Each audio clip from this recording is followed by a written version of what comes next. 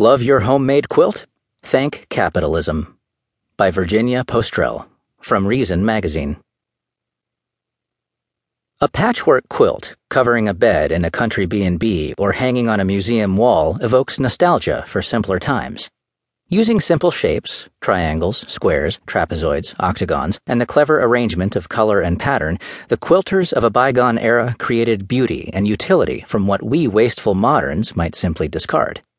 Symbolizing handicraft and thrift, quilts seem simultaneously old-fashioned and countercultural, an authentic alternative to impersonal industry. Not surprisingly, American quilts enjoyed their first renaissance in the 1920s, their second in the 1970s, both periods of rapid social change. In reality, though, patchwork quilts wouldn't exist without trade, industrialization, and material abundance. They are the physical embodiment of what economist Deirdre McCloskey calls the Great Enrichment, a bourgeois art par excellence. Patching is as old as clothes, and sewing fibrous batting between two sheets for warmth is ancient. Patchwork quilts are much more recent. The earliest date back to the late 17th century, when vibrant cotton prints from India were all the rage among the European gentry. More than a century passed before ordinary people began sleeping under geometrical patterns created from small, colorful, precisely cut shapes.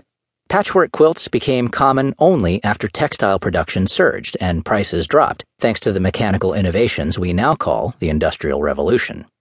By the early 19th century, cheap, factory-made fabrics spread the luxury of tailored clothes beyond the rich and their liveried servants. Traditional peasant clothing is made up of rectangles that preserve as much cloth as possible for eventual reuse. Skirts are gathered rather than fitted with darts and seams. Shirts and blouses hang away from the body. Sleeves are billowy. These shapes reflect material constraints, not stylish silhouettes. As the price of fabric dropped, ordinary people's wardrobes grew, and homemade clothing became more fashionable and fitted. Cutting sleeves or bodices in curved pieces to fit the body inevitably produces leftover bits of fabric. These awkward leavings could go in the trash or to the ragman, but with a snip here and there, they become the triangles or squares of a patchwork pattern. As quilt making grew in popularity, it generated new demand for fabric scraps. Women stored and swapped leftover bits. In an 1811 letter, Jane Austen nagged her sister to send her promised supplies. "Have you remembered to collect pieces for the patchwork? We are now at a standstill." Dressmakers and fabric mills sold scraps and remnants by the pound, usually to people making quilts to sell.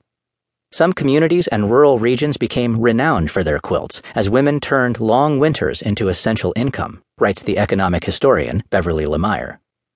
The time to laboriously piece together patchwork patterns was itself a gift of industrial production. Throughout history, women had spent their days spinning thread. Supplying a single hand weaver could take 8, 10, even 20 spinners, depending on the type of fabric. The new spinning mills made that work unnecessary. The robots are taking our jobs, and women found more artistic and sociable uses for their household industry. As spinning wheels were discarded, quilting assumed greater importance, Lemire writes. The connection between quilts and newfound abundance didn't end there. Industrial production made scissors and shears affordable and slashed the cost of needles and pins. Synthetic dyes introduced a profusion of bright colors, while copperplate printing applied them in ever-changing, fashionable patterns. Even the cotton thread for all those neat hand stitches required significant innovation. Before the 19th century, sewing thread was expensive silk or linen. Cotton sewing thread is the fine, hard-finish product of plied yarns twisted tightly in the plying process against the original direction of spinning, writes historian of technology Rachel Maines. No process existed for making this product before the first decade of the 19th century. Only the soft and relatively uneven yarns used for weaving and the untwisted floss employed in embroidery were available. Thread before 1810 was thus mainly a handmade and costly component of quilt making. By the late 19th century, quilters were using sewing machines to speed up their work, if only when adding borders, often from store-bought fabric. Knowing that her mid-20th century readers were unlikely to sew by hand, Rose Wilder Lane defended mechanized quilt making in her 1963 book on American needlework. "I was a pioneer child. I know how pioneer women welcomed the marvelous machine."